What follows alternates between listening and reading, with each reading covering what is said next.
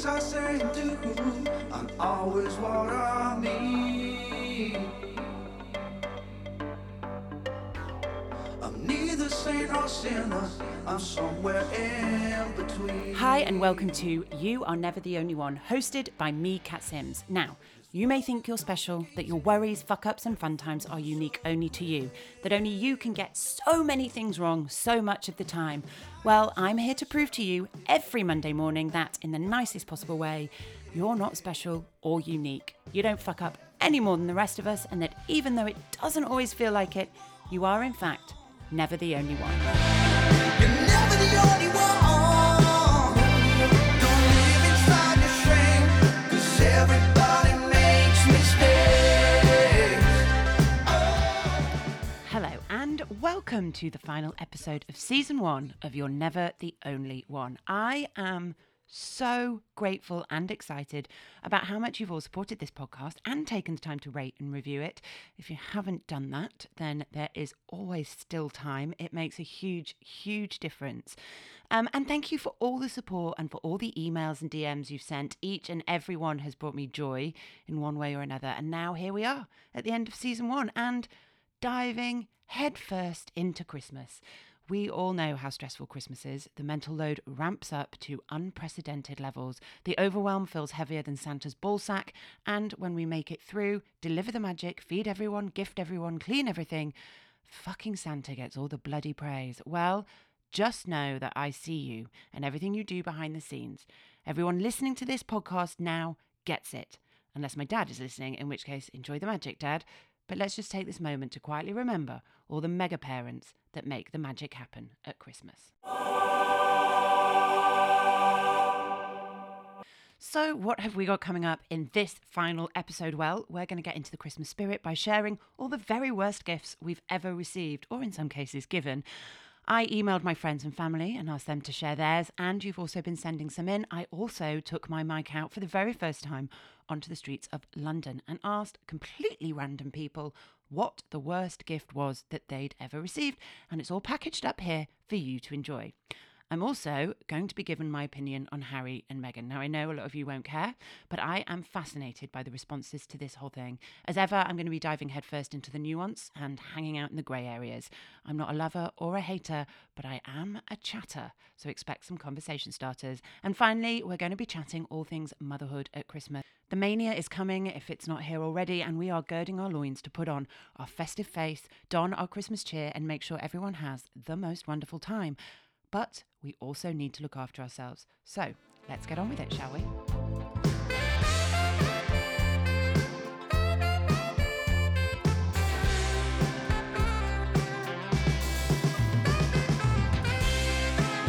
the only one.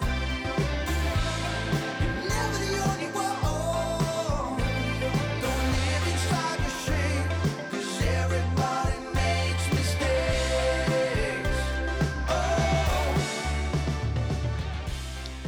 So with Christmas coming up, I have asked you and random people on the streets to spill the beans on your worst presents ever, and you have totally delivered. First though, I want to tell you about my worst present ever. I was about 26 and I hadn't been feeling great anyway. To be honest, it was the first depressive episode I'd ever had that was bad enough for me to end up going to the doctors, but I wasn't quite there yet. I ended up going to the doctors on the 27th of December.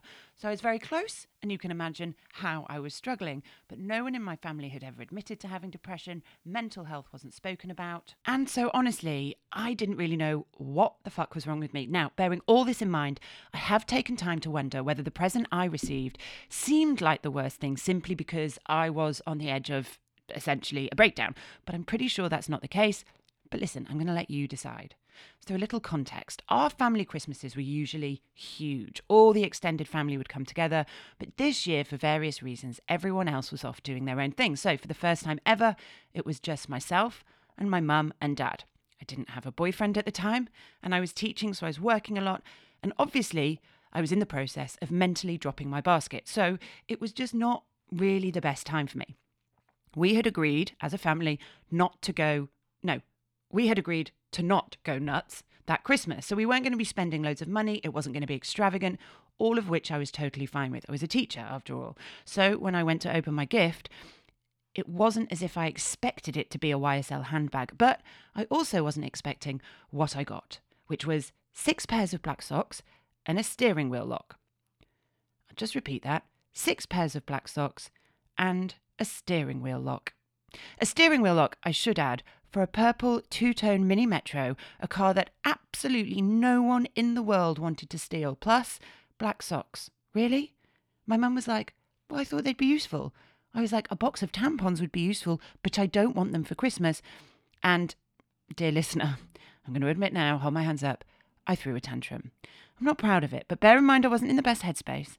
I lost my shit and left the house and went to my best friend's house to have Christmas lunch there, which in the end actually made things worse because her dad had just sold their family home and decided to give each of his kids cheques for £10,000 as a Christmas gift at the table. So here I was with 6 pairs of socks and a steering wheel lock, and my best mate just got enough money to put a deposit down on a small house in Yorkshire. So you better believe it when I tell you that I belly flopped into a puddle of self-pity at that point. Also, another gift story, my sister's ex-husband once gave her wheelbarrow for Christmas because she mentioned she wanted to get the garden sorted. I did also reach out to some of my friends and ask them what their worst present was. Lou, who I'm sure you all know, Mum has still got it, she got back to me and said that her mum once bought her super noodles, half of which were eaten for Christmas, which was made worse by the fact that her boyfriend at the time also the same Christmas bought her a fake shit, like a toy shit, a joke shit. Well, nobody was laughing about that, apparently. And I wanted to get out and about and ask the people of London town what their worst present was. And boy, did they deliver.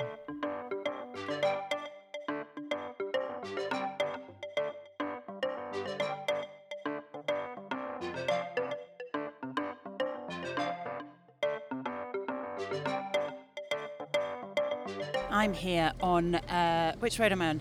Charing Cross Road, in the middle of London town. I've come in here to try and grab the opinions of complete strangers who probably don't want to talk to me, all about their worst Christmas presents or presents in general. I'm going to go in, I'm going to try and find some people. I'm a bit nervous, I'm not going to lie, and we're going to make it happen. So, watch this space.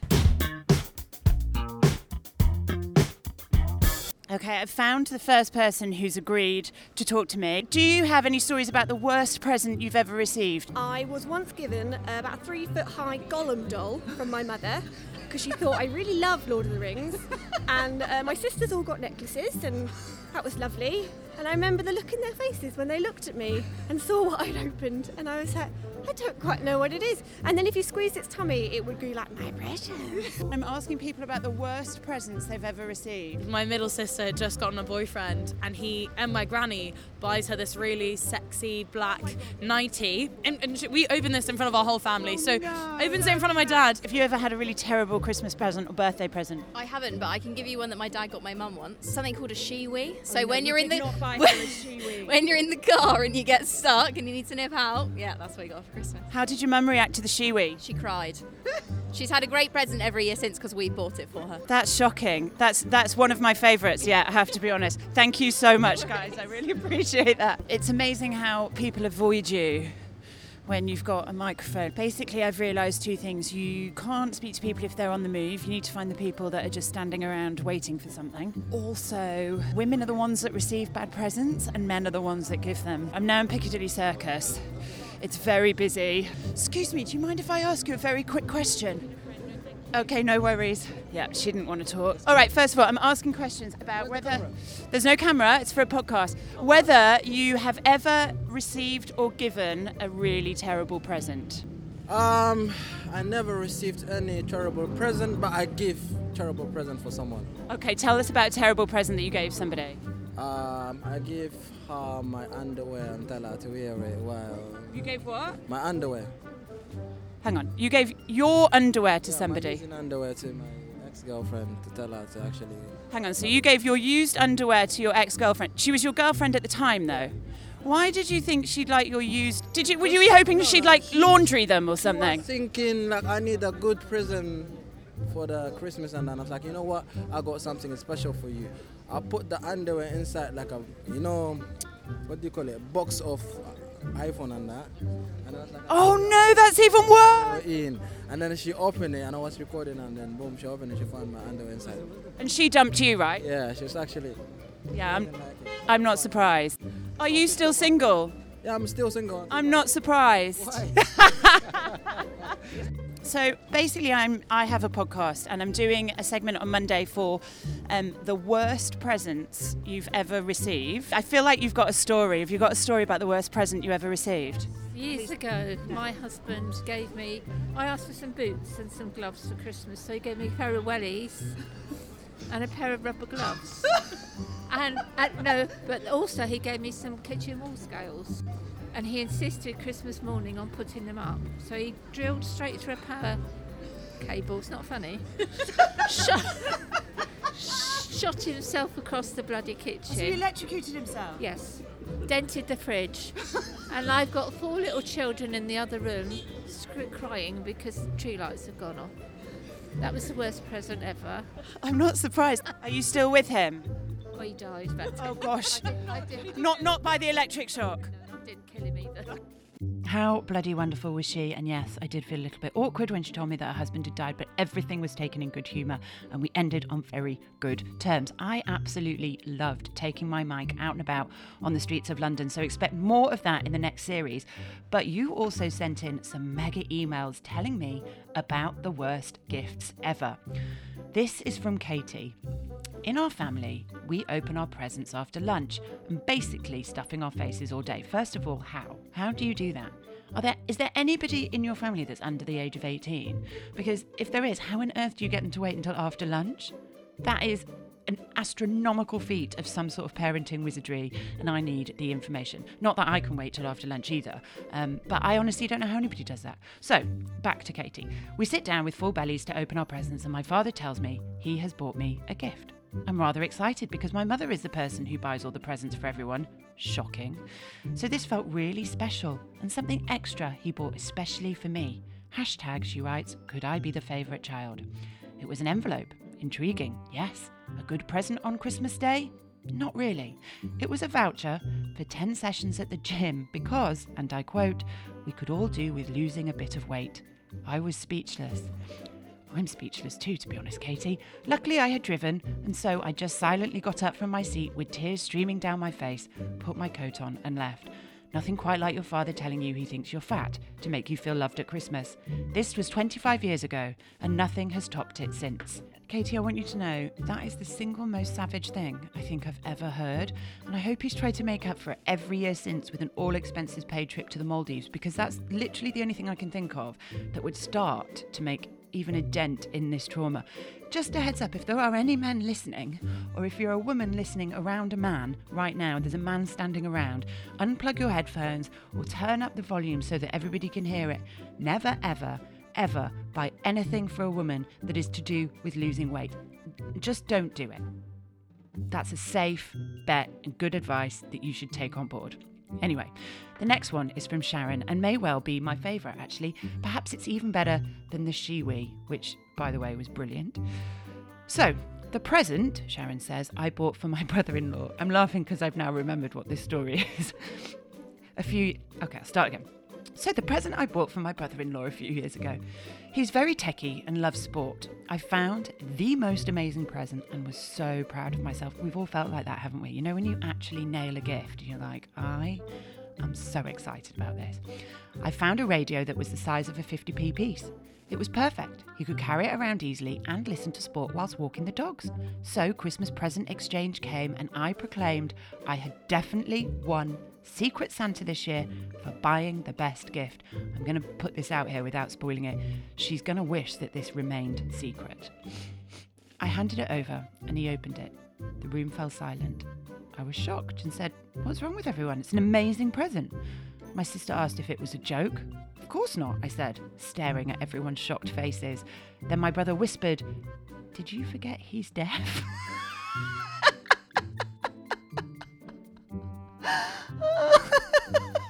Listen, I know. I think if you laughed, you're probably going straight to hell, but I'll be there too. So listen, it's all good. Oh, that is just brilliant. And finally, from Anna. The worst present I ever got was a blow-up coat hanger. What is a blow-up coat hanger? I mean, obviously I can imagine what a blow-up coat hanger is, but why would anybody find the need to invent such a thing? She says, my husband's grandma was terrible at giving presents. Yeah, but this was the worst one she ever got me. With his family, we then wrapped it up every year and give it to someone else. And I wonder who'll get it this year. That's brilliant. I love that it's recycled. It's just become a joke. I really hope all of you are blessed, however, with awesome presents this year. And just to be clear, it's not about how expensive they are. The best gifts are the ones that show you that they've really thought about you and that they've spent a lot of money. Jokes. My husband always complains that I'm so hard to buy for, which is mental really, considering I'm always sending him links for what I want. So if the florist perfume, the H&M pyjamas and Rummikub isn't under the tree this year, I'm going to be pissed.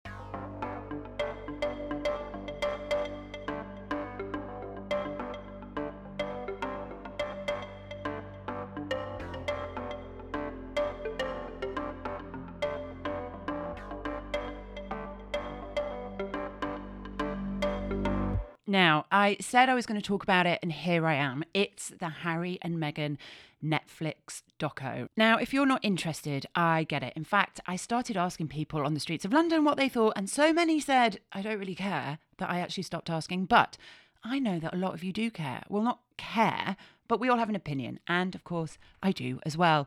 This opinion isn't right or wrong, because essentially anyone talking about it has to start from the simple premise of, unless you're in it, you've no idea what's really happening, which means anyone's opinion is a best guess at best.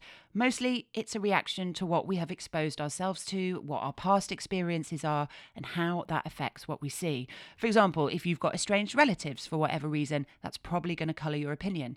If you're a royalist, again, it's probably going to colour your opinion. If you're a person of colour, a woman, someone who served in the forces, or someone who's met a member of the royal family, it's all going to affect what and how you think of this whole thing.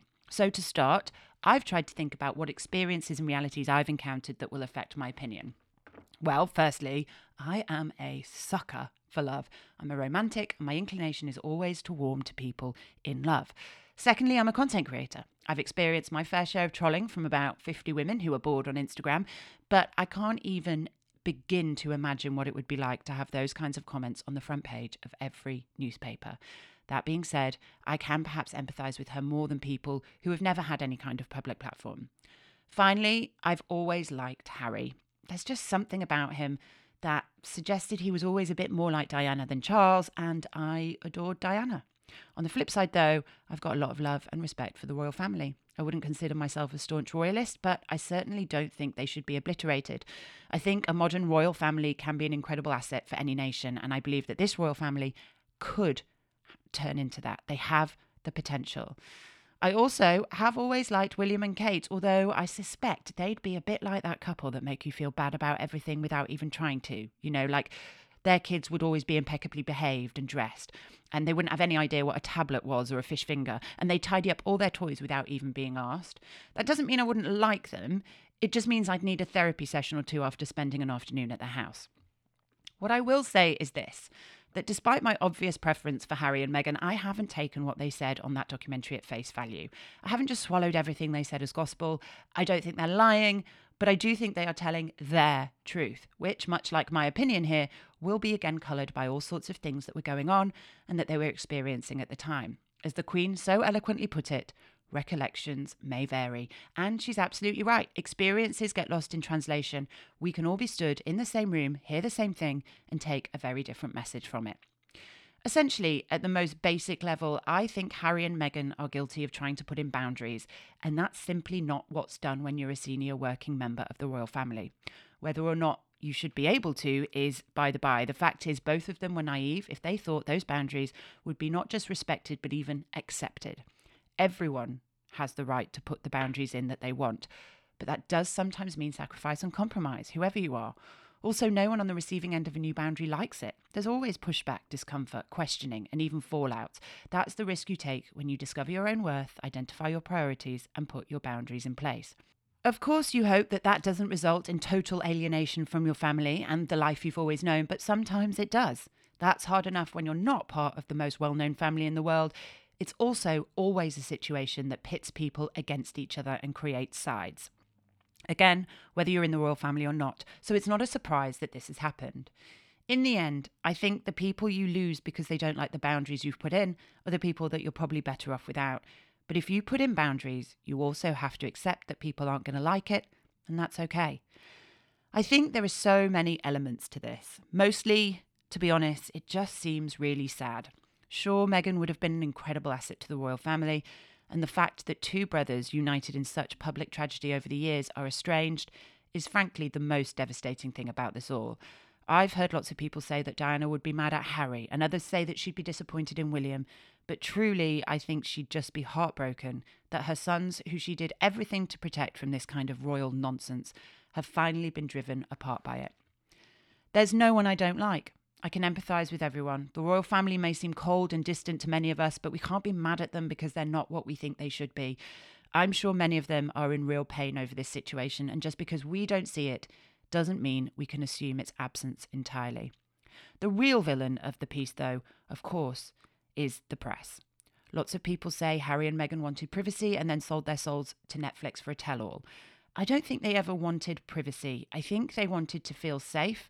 I think they made the decision early on not to put their kids in the press, and I think they just wanted, as I said before, boundaries. And on this point, they can't win.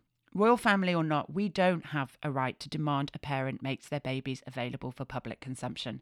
I get trolled enough for putting my kids' faces on Instagram, an opinion I deeply respect, but ultimately disagree with for my own reasons.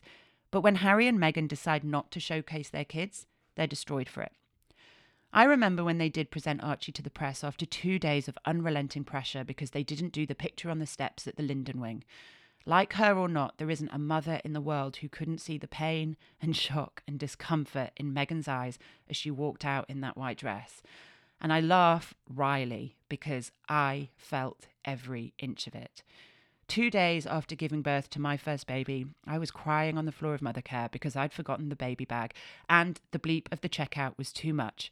Putting myself through things I wasn't ready to do after going through a traumatic birth and not recovering properly was so pivotal in the eventual development of my postnatal depression. This was a woman who was already clearly depressed and suicidal.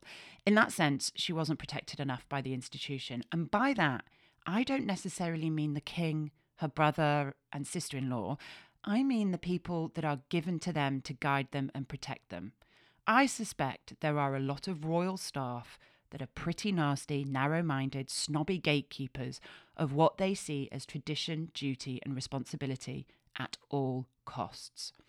They say it comes from the top down, and as much as I admired and respected the Queen, she came from a very different generation where being the monarch was her only role and everything else came second. Whether it was being a mother, a wife, a grandparent, she accepted that all those things were less important than her role as Queen. That's the ethos, and in many ways it's an admirable one, but it's not one that everyone can take on, and it's not one that comes easily to anyone of William and Harry's generation. I can see why people find Meghan annoying. I personally don't, but she's so not British. She's so Hollywood that next to the very epitome of Britishness that is Harry, she can come across as a little ditzy and silly and a bit of a fantasist. Not everything can be how she wants it. She should have known. She just used him for status. She didn't bother to educate herself. What did she expect? All of these accusations have some validity, but essentially, I truly believe that no one could have been prepared for how this was actually going to go. It's like parenting. Until you're in it, you have no idea.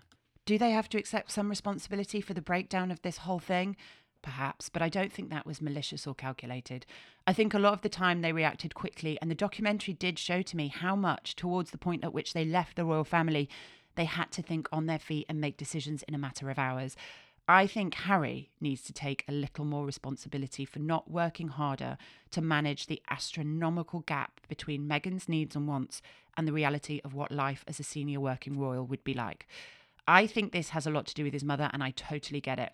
At that first sign of Meghan's distress, he reacted in a knee-jerk way, swiftly. We can all empathise with that, but perhaps a little more time taken to pause and work with his brother and father may have led to a different outcome. And maybe all that's bollocks, maybe he did, but that's not the impression he gave on the show. Essentially, I see a man who was taken right back to the time when he saw his mum crying alone in rooms, when he saw her slowly broken down into pieces by a family and a press that hounded her. And in that moment, he grabbed onto the woman who I truly believe he loves and fled, ran away. And honestly, I can't blame him. Regardless, I think they are now done. I think they're happy, they feel safe. I think they are sad about the rift in both their families, but I also think that they are still too angry and traumatized to really play a constructive role in any kind of reconciliation. I think time needs to pass. They've had their say. There are some very hurt people on both sides, and for now we need to let them both carry on, process and work through it. Any discussions now would not be positive. The wounds are still open and too raw. I believe it will be made right as long as, in the meantime, the press stop demonising Harry and especially Meghan. I've edited this part this morning because yesterday in the Saturday paper, this is an example of the kind of things that are written about Meghan, especially by old, rich, white men. Jeremy Clarkson wrote, "Meghan, though, is a different story. I hate her. Not like I hate Nicola Sturgeon or Rose West. I hate her on a cellular level. At night, I'm unable to sleep as I lie there grinding my teeth and dreaming of the day when she is made to parade naked through the streets of every town in Britain while the crowds chant shame and throw lumps of excrement at her." I'd like to be able to say that I was shocked, but I'm not. That's quite simply one of the worst things I have ever seen written about anybody. And if he's allowed to keep his job, then there is something severely wrong with this world and with the press that report on it. As for the royals' management of the press and certain leaks and all of that jazz, I honestly have no idea how true that is. And I always keep coming back to the people who are employed by the royal family. I fear that it's them that may be instrumental in this whole thing, and yet so invisible as to never be made to take responsibility.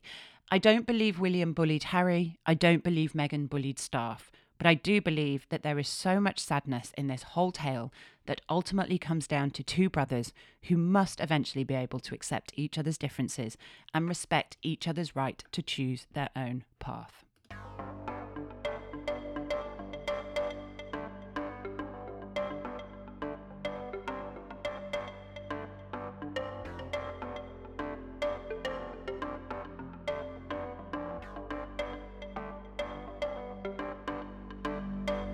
Finally, here's a little moment for all the women out there, which I suspect is most of you, who find this time of year incredibly difficult. Sure, it's fun and joyful and jam-packed full of cracking memories, if you see what I did there, but it's hard.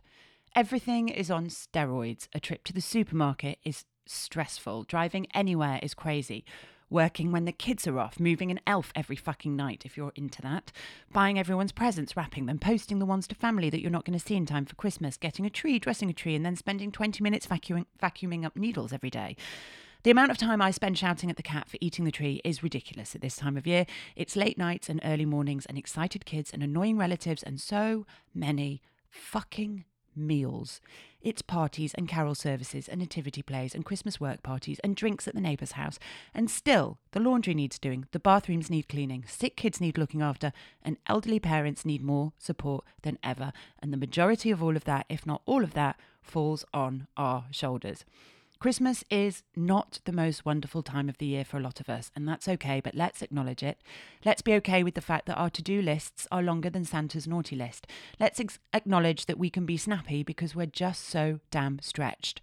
We can feel resentment because we've been running around like headless elves for 2 months in preparation, and your partner comes home on Christmas Eve after work and literally, as the king that is Elton John says, steps into Christmas. There's a reel in there somewhere.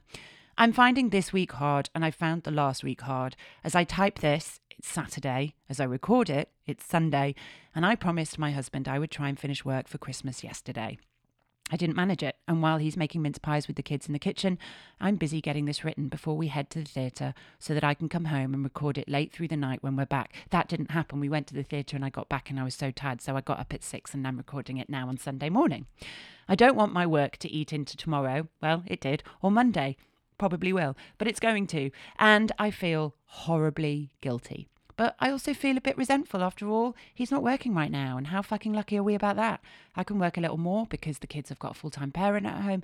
And the work I'm doing means that we are so fortunate to be able to put the heating on without being terrified of whether or not we can afford it. Plus, it's only December the 17th, more than a week until Christmas. A lot of people work right up until Christmas Eve. Many work through Christmas. So I'm feeling a bit irritated when I get a look of disappointment when I say I'm going to get some work done, especially when I've bought all the Christmas presents and wrapped them. Well, I haven't wrapped them yet because I'm still trying to finish up work, but I will do. And I organise a Christmas shop to be delivered to my parents' house based on a meal plan that I organise, asking everyone what they wanted.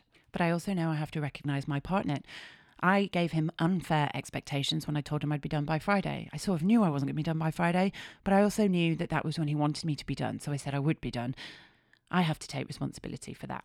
I also know that I don't find it easy to transition from one thing to another. So while I've been 100% in work mode for the last couple of weeks, me coming back into the family fold isn't the easiest thing in the world for me. It takes me time, and that is not very easy when you are the parent who's dealing with most of the kids.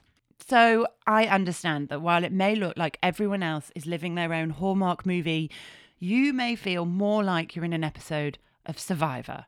But here's what I'm going to try and do to make everything a little bit easier this year. First of all, I'm going to have a sit-down chat with Jimmy where we figure out realistic expectations of what we both want and need. We try to do this daily and we call it our morning meeting, but I'm going to call this one the Christmas conference. I know that I can't spend 24 hours a day with people, even if I did make them. And he needs to know that there will be some quality, work-free, phone-free time from me.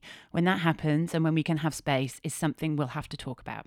Secondly, I'm going to sit down and chat with the girls about what the next couple of days and run up to Christmas will look like. The tree is up and Christmas has officially been switched on. But you know what? I've still got a fuck ton of work to do here and there.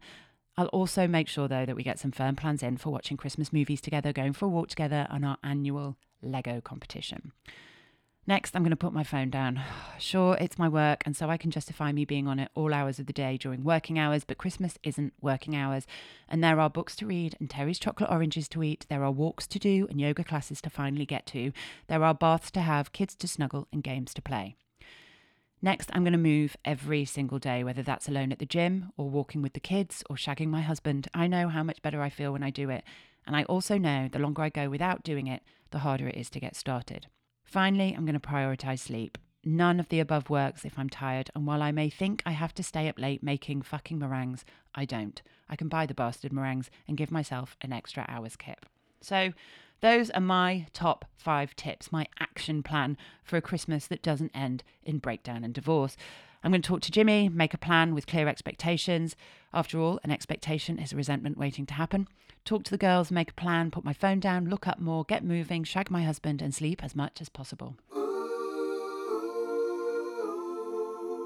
So with that, I wish you all the most wonderful Christmas season. They won't remember the 7 versions of potatoes or the handmade crackers, but they will remember the laughter, the warmth, the fun, the joy, and that's just about being present and prioritising the moments rather than the stuff. I don't want to sound like a Wish version of Glennon Doyle, so I'll end it here.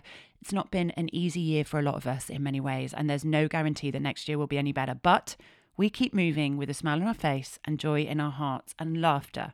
Because I truly, truly believe that we can and should be able to find a laugh in any situation. Before I sign off for the first time in 2022, there is a plea here from me to you to please rate, review and subscribe to this podcast. If you've enjoyed it, even if you've enjoyed one episode, 5 minutes, if I've said one thing in the 8 hours of garbled nonsense, I would really appreciate a rate and a review.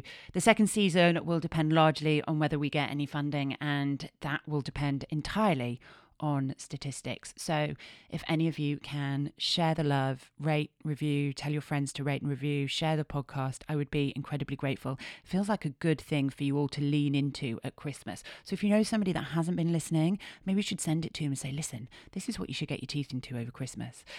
With that, I will wish you a Merry Christmas and a Happy New Year, and I will see you on the 2023 flip side.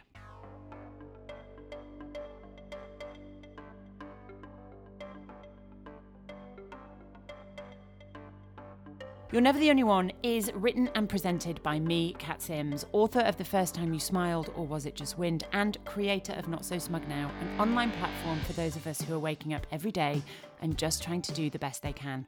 Follow me and get all your podcast info by heading to @NotSoSmugNow on Instagram and TikTok and notsosmugnow.com. You'll also be able to read things I write, including articles and my book, which, by the way, is probably the best baby shower gift you can get at the moment. And soon you'll be able to pick up merch there as well. You're Never the Only One is produced and edited by Lucy Lucraft, and executive producers are Bonnie Barry and Parami Kodakara. Our original music is written and performed by Hot Salad. Yeah, I really fancy the bass player. Please check them out wherever you stream your music and on Instagram at Your Mum Likes Hot Salad. The things I say and do aren't always what I mean. I'm neither saint nor sinner, I'm somewhere in between. This world is complicated, everything moves so quick. You're lying to yourself if you think that you got it lit. Everybody knows you're never the only one. You're never the only one. Don't live inside your shame, 'cause everybody makes mistakes. Oh. Don't judge me, I'm a weakness. Don't judge me on my floor. 'Cause no one's really perfect by the grace of God. Oh, everybody knows you're never the only one. You're never the only one. Don't live inside the shame, 'cause everybody makes mistakes. Oh.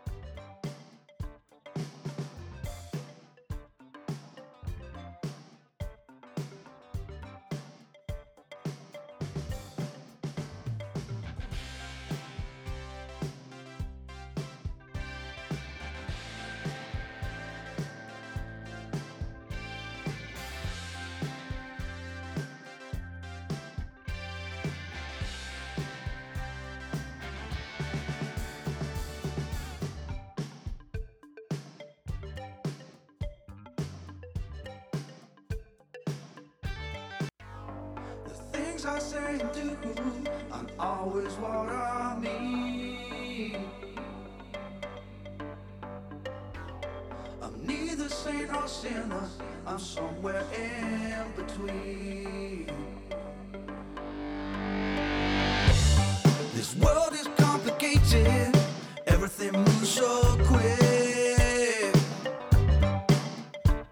You're lying to yourself if you think that you got it lit. Everybody knows you're never the only one. You're never the only one. Don't live inside your shame, 'cause everybody makes mistakes. Oh. Don't judge me, I'm a weakness. Don't judge me on my floor. 'Cause no one's really perfect by the grace of God.